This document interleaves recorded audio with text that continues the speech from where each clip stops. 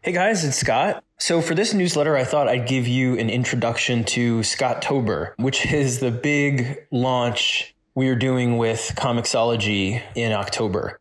Best Jacket, my studio has partnered with Comixology to produce 8 books. I'm writing all 8 of them, and I have amazing co-creators on them. So it should be called, instead of Scottober, all of our names put together, but that would be far too long a title. But if you take anything away from this newsletter, please make it an urgent need and desire to go follow, support, celebrate my amazing partners and co-creators on these books. But over the course of the next year and a half, we'll be doing 8 books with Comixology. The first 3 come out this October and will run monthly. So the first one is called We Have Demons, and it's our big summer blockbuster, R-rated Saturday morning cartoon on steroids. Big heart, big action, big gore and thrills. Everything that brother Greg Capullo and I love to do on Metal and on Batman, but in our very, very first creator-owned comic together ever. We have an amazing team on it. It's also John Glapian, who inked us from Court of Alazan and is a great friend, and also Dave McKeag, who was the colorist on American Vampire and is also a big pal. And the series imagines a kind of scientific explanation for the theology of angels and demons.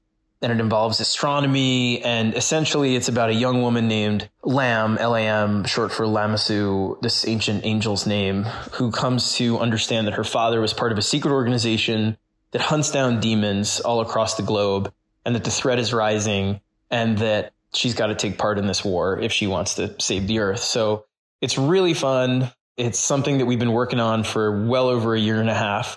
And something we talked about a lot over the last few years. So we're so thrilled to get it out into the world and have you see it. So that launches October 5th, first Tuesday in October.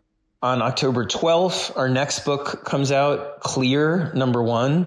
That's a partnership between me and buddy Francis Manipal with Darren Bennett lettering. Darren is also a friend who's lettered a bunch of my stuff in the past. But Clear imagines a future where we connect to the internet neurologically. And it allows us to essentially skin or veil the world however we want. Veil is the term we use in the book for filters through which you see the world in different manners. So that, for example, if you wanted to look out and see the world in 1940s glamour veil, everything would look like a noir film, even though the superstructure of the world would still be there. If you used a manga setting, everything would look like manga, even though, again, the architecture of the world would still exist. So it allows you to color the world however you want. And it's a murder mystery that takes place in this future where everyone's kind of isolated and looking at the world subjectively. And the detective, Sam Dunes, keeps his setting on clear all the time.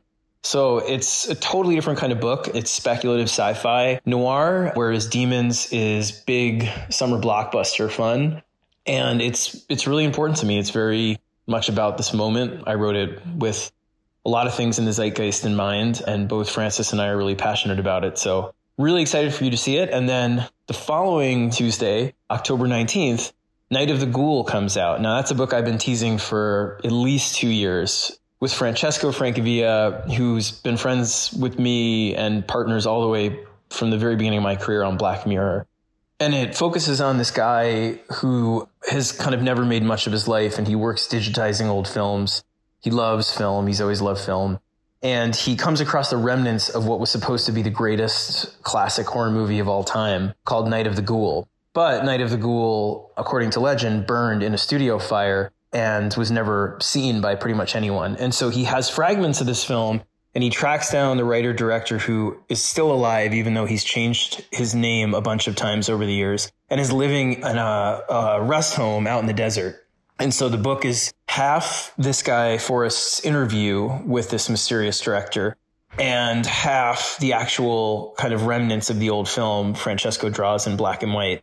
And it intercuts between those things, and it's this very claustrophobic, suspenseful, dread-filled night that ends in all kinds of horrors. So really love that book. One takeaway from everything I'm saying is that these are books that have been in production a very long time.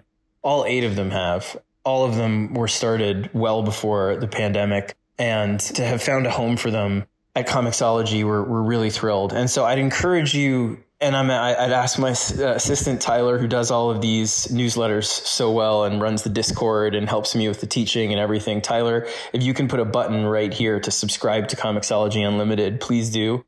I would encourage all of you to subscribe to Comixology Unlimited. Again, it probably serves me and my partners better for you to buy every book individually. But the whole idea that I'm going for here is that you subscribe to Comixology Unlimited. You can read our books, all 3 books in October for the price of 1 book.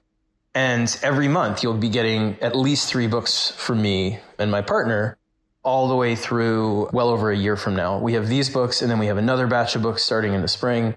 So for the price of 1 comic, you can basically read all of them each month. But the real exciting thing about a subscription also is that you can discover lots of new voices. Comixology has been a good supporter, in my opinion, of up-and-comers. They allow new people to retain their ancillary rights entirely while still giving good page rates. So there are a lot of books on Comixology Unlimited that are by rising stars, former students of mine, people I'm really excited to see rising in the industry.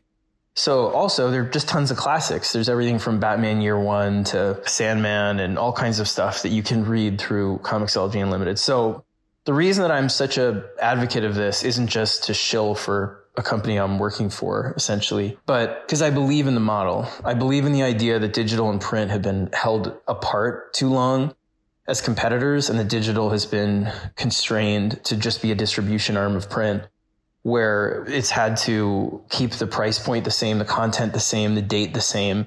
And that forces them into a competitive position. And as everything moves tectonically right now more towards subscription-based models and digital models, as you see DC moving over with Webtoons, Marvel announcing today, Marvel Unlimited, Substack announcing their partnership with Panels, their own guided view reader, so that, content can be read in dynamic ways on that site. It's just the way of the world. Like, things are moving towards a subscription-based exclusive content service. Same thing on all kinds of streaming platforms. So for me, I believe that the special thing about this is that we're trying to give you all of our books affordably to browse. And when you love them, which I hope you will, you'll go to your store and you'll collect them. And it will give a whole second bigger bite of the apple to the direct market. And similarly, you'll use your subscription to find new writers and artists that you can go support out in the stores, that you can find small publishers and all of that kind of stuff. And that isn't just happening through this here with Comixology, but that's kind of the trend you see happening across the comics landscape. Creators taking more control of their own content, more control of their own careers to produce stuff that they really love and are passionate about, and deliver that stuff to you in ways that are more immediate and immersive, and then giving it to print in a format that will benefit print even better because they'll be more high-end or collectible or tactile, all of that stuff. So I'm a believer in it. I feel like there's big seismic tectonic movement in that direction. I'm super interested in hearing your thoughts on it. I know I could be totally wrong. I have a lot of concerns about it too. I know it's a scary moment, but I think it's a really exciting moment also. So in a nutshell, going back, that's Scottober, with the 4th week, the 26th, being one where we're going to release a cheaper preview issue that's going to have preview pages of some of the other books, along with a whole deck about the books that we have coming out. So every week in October, you can get something from us. And then in November, you can get We Have Demons 2, Clear 2, Night of the Ghoul 2, December, number 3s, and so on and so forth. So can't wait. I really would love to toast with all of you in October and say thank you for everything.